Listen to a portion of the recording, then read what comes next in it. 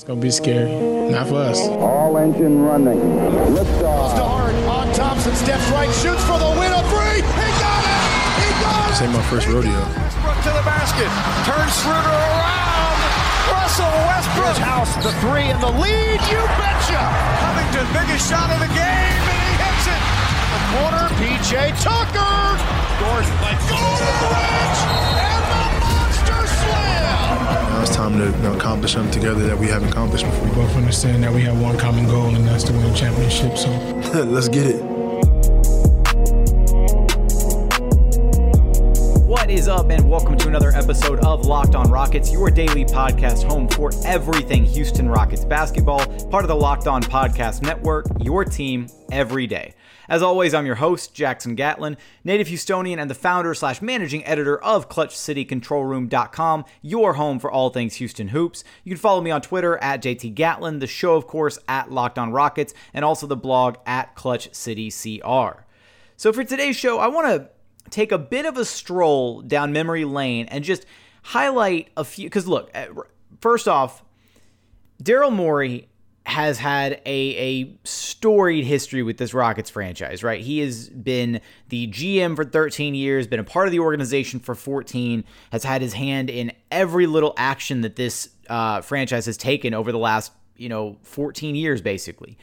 And so I want to revisit some of his, I guess, less splashy trades and some of the transactions that he made over these past, 13, 14 years, and just give some credit to him and the players that he brought in, and, players that to me I think are some fan favorites and some trades that maybe get overlooked or don't get appreciated enough for how, how they panned out once the target became a member of the Houston Rockets. But before I get there, I do want to talk about really quickly just the fact that everything around, one, it's been a really rough week for Houston sports. I mean, Astros losing in Game 7 was no fun for anybody. The Texans blowing it in OT, not fun. It's been a rough week or two in Houston sports, and the Rockets haven't exactly made that easier by, elongating the coaching search. Still right now, the top three candidates are Jeff Van Gundy, John Lucas, and Steven Silas. So there's been no new information dropped as to who the favorites are, although apparently James Harden and Russell Westbrook are pushing significantly for John Lucas. At least that's the report by Mark Stein. So no new news on the head coaching front. The whole GM situation with Daryl Morey is frustrating, of course, but I'm not as doom and gloom about it as I was last week. And there's a silver lining I think that's important to highlight, is that the Rockets had a certain stigma. They had a certain look, a certain feel about the organization and how things were run, and it's not going to completely go away in the absence of Daryl Morey, because there's still going to be a heavily analytic-focused organization. But at the same time, the name Daryl Morey, you connect that with the analytics movement, and you also connect Morey and Morey ball to a style of basketball that the Rockets have played for a while now. And I can't for the life of me, I tried finding it because I remembered seeing this or reading this anonymous player quote from a season or two ago, and I tried digging it up, but was unsuccessful. But I swear it exists. And there was a player anonymously talking about the Houston Rockets and why he didn't want to sign there. And it was because he knew that if he signed there, that he had a really solid chance of being traded at the next available opportunity, at the trade deadline or in the offseason, because Daryl Morey is cold and calculating. He's always trying to make moves, always trying to improve the roster. And in a way, I can see how that would rub players the wrong way, right? I can see how that would cause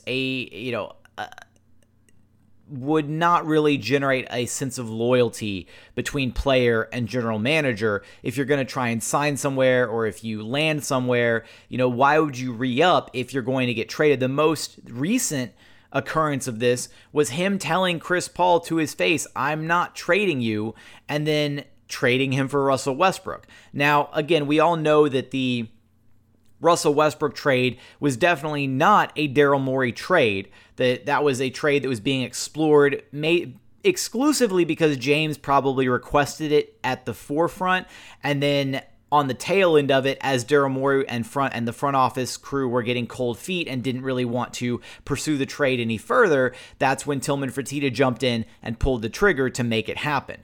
So that was not a Daryl Morey type trade, but nonetheless, it didn't exactly help his reputation as a wheeling and dealing GM who is ready to drop anybody and everybody not named James Harden in order to improve the roster.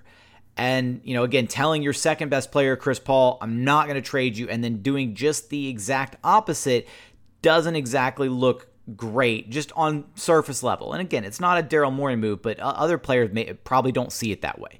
So again, I think the franchise gets kind of a rebranding of sorts by moving on from Daryl Morey. It's not exactly a great thing, but not everything that Daryl Morey's done in his tenure has been phenomenal. I'm not going to come in here because I want to focus on the good stuff in a minute, but not everything has been great. It's not been a total cakewalk. It's not been a walk in the park. There have been some busts here and there. There have been some missed opportunities with young players, and that goes hand in hand with not having the right coaching staff in place to develop young players and instill trust in them to think, okay, well, we need to really, actually spend some time developing this guy, see what he's got before we waive him, before we cut him. There have been mistakes made. Look, they had Robert Covington, right? They had the Morai twins. They've had good, solid players that have, produced elsewhere that they've then had to go back and trade assets for. The fact that Robert Covington was a Houston Rocket and then was waived by the Rockets, and now, 6 years down the line, because I think it was back in 2014 or something. And yeah, he's not the same player that he was back in, he's not the same player that he was in 2014 that he is right now. But the potential had to have been there. And the fact that it wasn't spotted by the organization and that he was let go and then he went on and, produced elsewhere, and then the Rockets had to turn around and give up their starting center that they did develop here in Houston in Clint Capella to be able to acquire him kind of sucks. Not being able to spot that talent, not being able to retain it early on, and instead having to go out and then pay big money for it is a tough situation. And you can look at some of the other things that have gone along across the years. The Johnny Flynn trade, the Hasheem Thabeet trade. Oh God, Hasheem Thabeet in a Rockets jersey gives me a little bit of PTSD. But legitimately, it hasn't been all perfect with Daryl Morey, but it's also been largely really, really great. He's made a lot of moves that have improved the organization. He's had a lot of really excellent signings and put together one of the greatest Rockets teams in history, in the history of the franchise, the 17-18 year. And I will forever be appreciative of that, being able to have taken part in covering that team and talking about that team, experiencing that team. Because at the end of the day, when only one team out of 30 gets a chance at the title, right? Or not a chance at the title, I should say. When only one team out of 30 wins the title, right? Subscribing to the whole championship or bust mantra is exhausting. And you're able to just appreciate good basketball. You're able to appreciate the regular season. You're able to appreciate, playoff wins and series wins and things like that. It doesn't have to just be championship or bust. The people with that mentality of championship or bust, I don't know how you make it through the regular season or how you make it through the early rounds of the playoffs, because if it's championship or bust, then none of that matters until you get to the finals. And even then, you're still facing another really damn good team in the finals, and the chips may not fall your way. So to me, I still try to find joy and try to appreciate everything that the Rockets organization does throughout the entirety of the season, right? And appreciating all the stuff that goes on outside of the basketball court, the memes, the jokes, the social media shenanigans, all of it. It's incredible. It's all one gigantic, amazing package that we get to take part in and enjoy as sports fans. So coming up in just a moment, I want to talk about some of the lesser recognized trades from Daryl Morey's tenure, some of the signings and whatnot, and then I also have a couple voicemails to hit on in the final segment from the call-in line. So if you want to check that out, if you want to call in, you can do that, 713-487-5457. But really quickly, I want to drop in a quick word from our friends over at rockauto.com. Chain stores have different price tiers for professional mechanics and do-it-yourselfers, which doesn't really seem fair, right? RockAuto.com's prices are the same for everybody, and they're always reliably low. They always offer the lowest possible prices rather than changing their prices around based on what the market will bear, kinda like what airlines do. They have everything from engine control modules and brake parts to tail lamps, motor oil, and even brand new carpet. So whether it's for your classic or your daily driver, get everything you need in just a few easy clicks delivered directly to your door. So go to rockauto.com right now to see all the parts available for your car or truck. And be sure, this is the super important part, be sure to write Locked On in their How Did You Hear About Us box so that they know that we sent you. Amazing selection, reliably low prices, all the parts your car will ever need. rockauto.com. And we're back here at Locked On Rockets, your daily podcast home for everything Houston Rockets basketball. Getting ready to take a bit of a stroll down memory lane and look at just a handful of trades and signings by Daryl Morey that I think at the time, again, not splashy, and even historically not splashy, but signings and trades that really impacted this Rockets organization a great deal. And the very first of which that I want to bring up is none other than the ice cream man himself, Luis Scola. So the Rockets traded for Scola July 12th, 2007, and they traded V-Span, another kind of jokingly Rockets favorite. Basically, V-Span, the Sergio Llull before Sergio Llull. At least we got V-Span for a little bit in a Rockets jersey. Llull is just, I've given up on that. That train has left the station.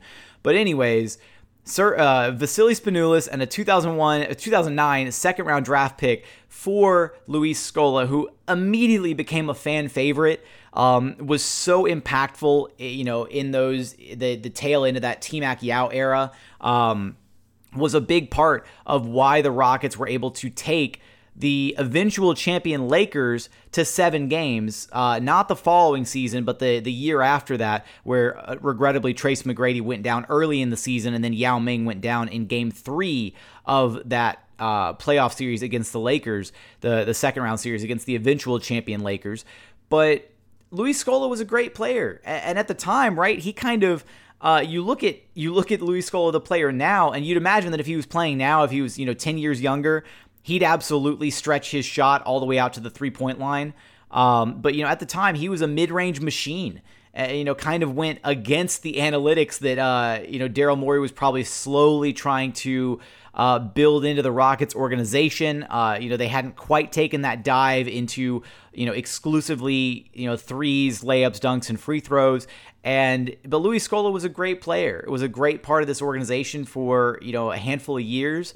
And I think that was one of the early trades of Morey's career that really showed, okay, he's able to find talent that nobody else is willing to use. And the fact that he finessed a player like Luis Scola from the Spurs, of all people, is so impressive because the Spurs have historically been phenomenal at recognizing talent, especially European talent.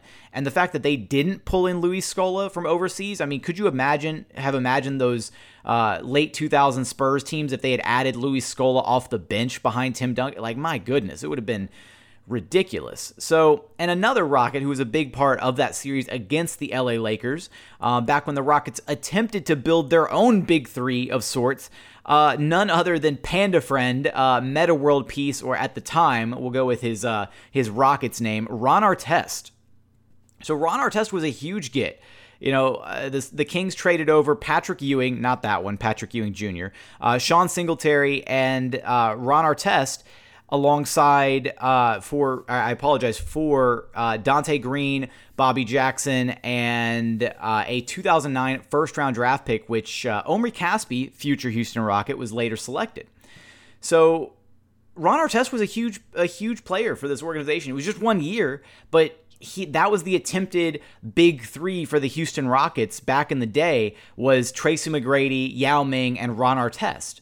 And that team, I remember going into that year being so excited for that team and what they were going to be able to accomplish, because just the year prior was when the Boston Celtics had pieced together their big three.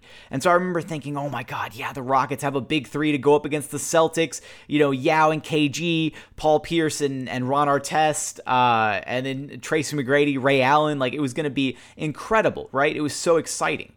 And unfortunately, it didn't pan out that way. T-Mac, again, injuries, that derailed him his entire career, kind of tore apart that season. But Ron Artest continued to be a big part of that team.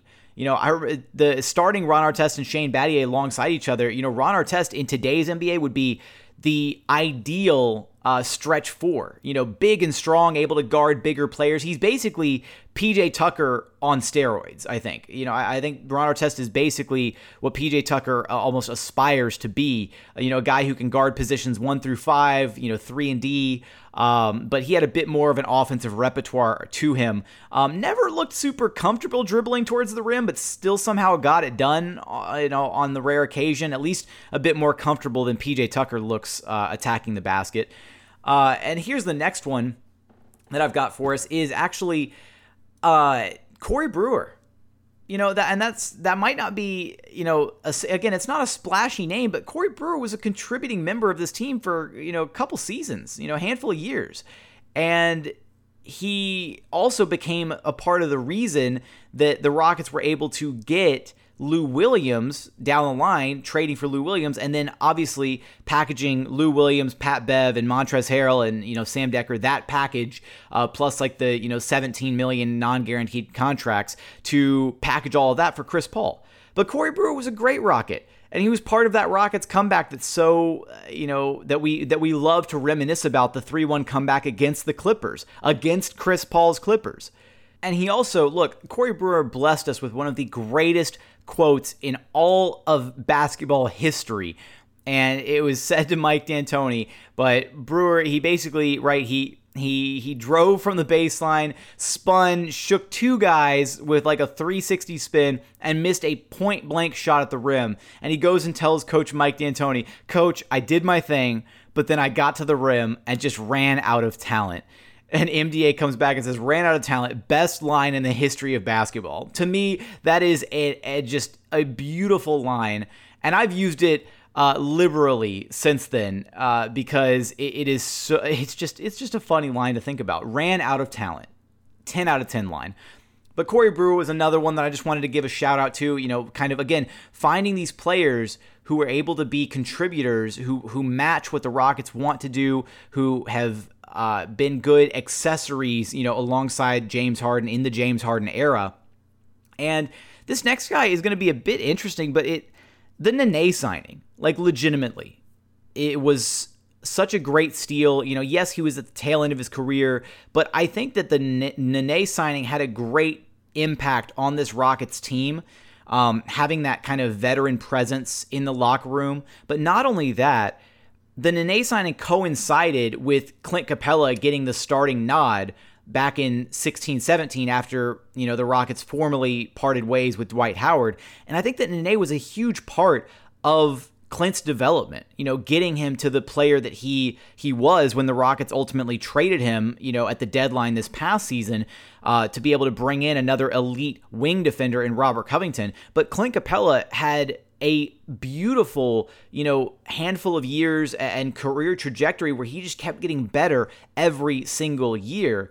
And I think that a lot of that, especially in the beginning, starting out as a fresh-faced, super young center, starting alongside James Harden, having that veteran presence in Nene, having that mentorship with him, every year for a couple of years there, 2-3 years, in fact, to be able to just teach him things, say, hey, this is the spot that you need to be in, read this differently next time. That absolutely had to have played a factor in how Clint Capella developed, I should say, and where, how he became the player that he is today, and how he developed alongside James Harden. It wasn't just Clint Capella magically learned how to catch every single lob that went near the rim, right? It took time to get to that point. And he and James Harden developed a lot of that chemistry, a lot of the same chemistry that we saw between James and Nene when they ran pick and roll together as well.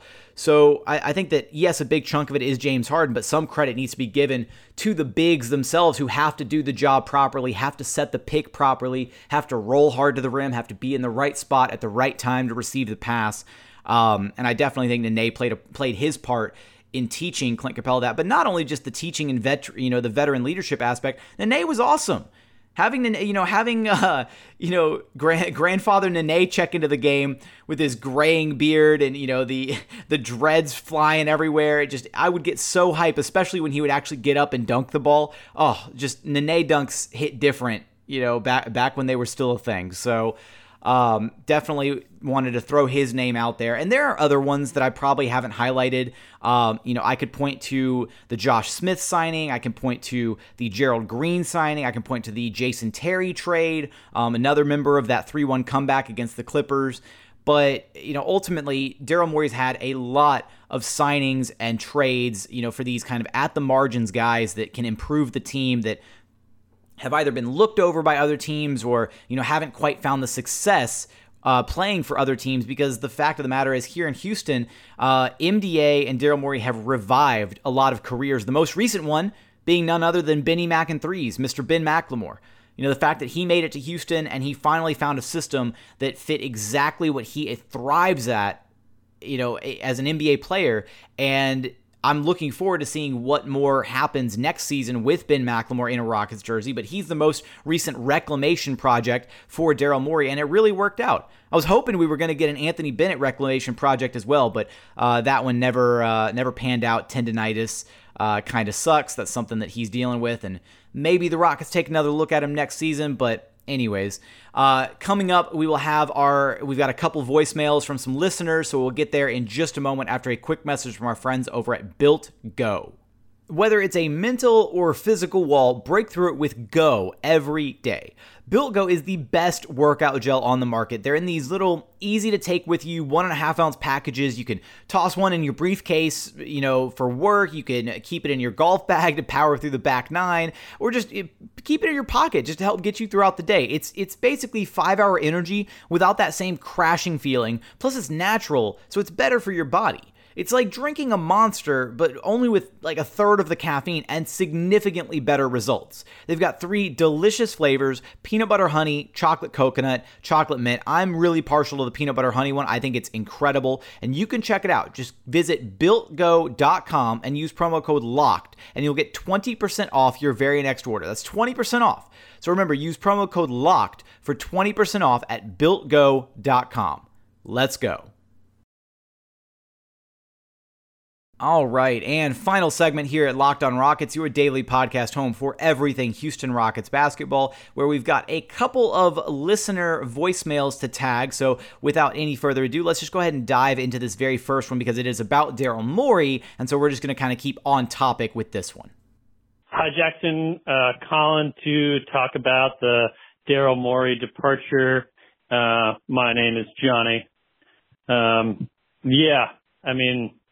Daryl Morey was this special combination of, you always had trust in him and that he was making careful, smart, calculated decisions, and that he also took risks and did things that other people weren't willing to do to try to win. Oftentimes you either get risk, but a level of uncertainty, and, you can't really trust them because they're like a loose cannon, or you get safe and conservative without willing to take the swings that it takes to get a championship level team instead of just a perennial playoff contender.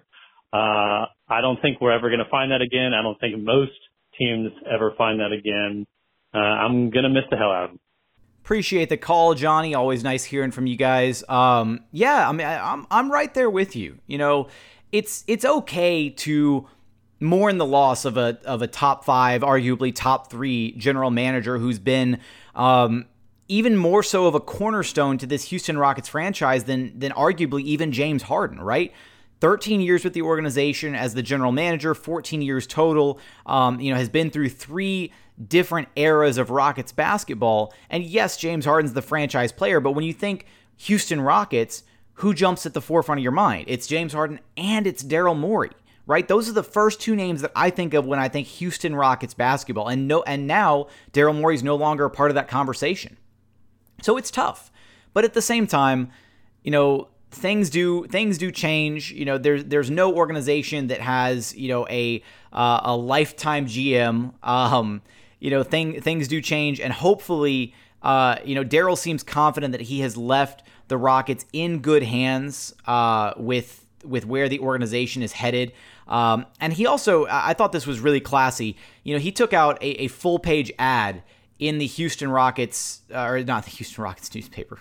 Sorry, I think of the Chronicle as the Houston Rockets newspaper because, Jonathan Fagan. But anyways, he took out a full-page ad in the Chronicle to thank Houston and to, express his gratitude for being a part of this organization, for being transplants, but being welcomed in with open arms to Houston. And, it genuinely seems like he really cherished his time here.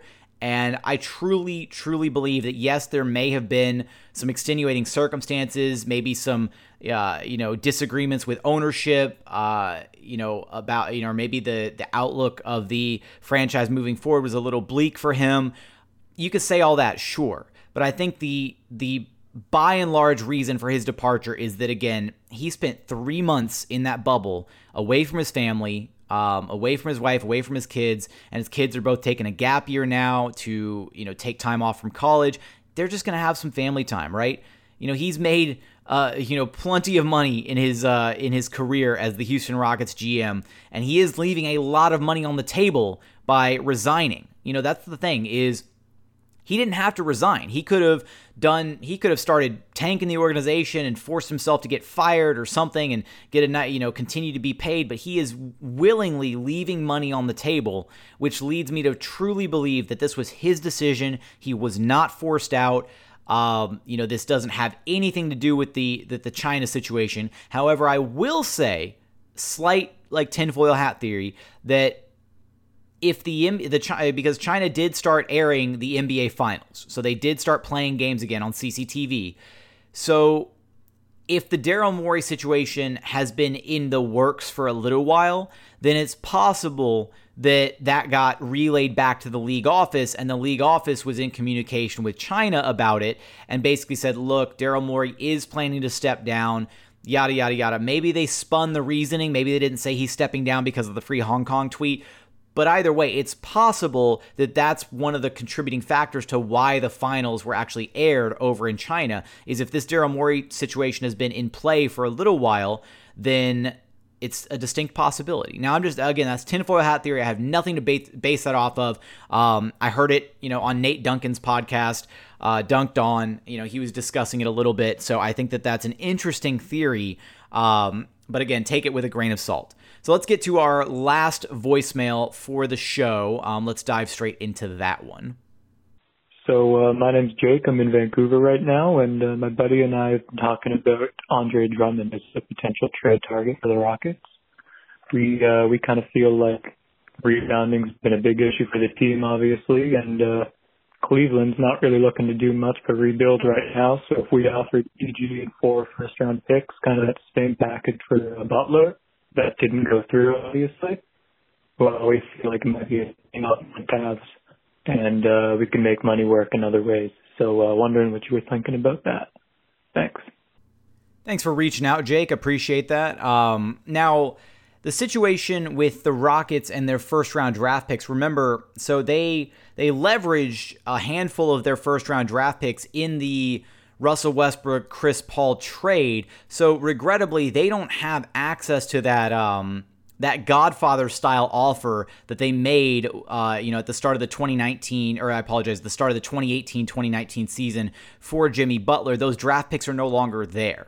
So moving forward, the Rockets do still have 2 of their first-round draft picks in 2022 and 2023, so they'd be able to move one of those, but they cannot move both of them because of the Stepien rule, which states that you cannot move draft picks in consecutive seasons, which is why the Rockets draft picks that they did move were all in alternating years, or they did pick swaps, essentially. So I do believe that they still have the ability to trade the pick swap, but those are not as lucrative as legitimate first-round draft picks, if only because you don't know what what the pick is going to be at that point. So there's not, again, there's more there's protections, I guess, placed on top of that. But at the heart of what you were talking about with Andre Drummond, yes, he's a hell of a rebounder. But I think what you find with Drummond is two things. One is accruing the salary to be able to trade for him would be difficult. I did a Trade Target Tuesday episode with one of the Clutch City Control Room contributors and well known around Rockets Twitter parts, Karthik Prasad at Stanford KP on Twitter, and we spoke about the ability for the Rockets to potentially aggregate enough salary to then buy into a larger salary player potentially like an Al Horford type, and then leveraging that contract into another bigger contract. Because again, when you're trading contracts around in the NBA, as far as trades go, you can bring back in up to 125% salary. So the Rockets are able to generate about I think it was almost $25 million in outgoing salary, but that's only if they re-sign Austin Rivers and they essentially execute a sign and trade with Austin Rivers to somewhere, to another team. But without Austin Rivers, without him re-upping his contract if he leaves in free agency, really the only way the Rockets can aggregate enough salary is by packaging Eric Gordon, Daniel House Jr., and then pretty much PJ Tucker. That would be the only way to aggregate enough salary to be able to get Andre Drummond. And I think if you're looking at a package at that point of giving up 3 starting caliber guys for one Andre Drummond, yes, he fixes the need of rebounding, but I think the biggest need for the Rockets isn't necessarily a true rebounding presence, but more so a legitimate boxing out presence, because James Harden and Russell Westbrook are phenomenal rebounding guards.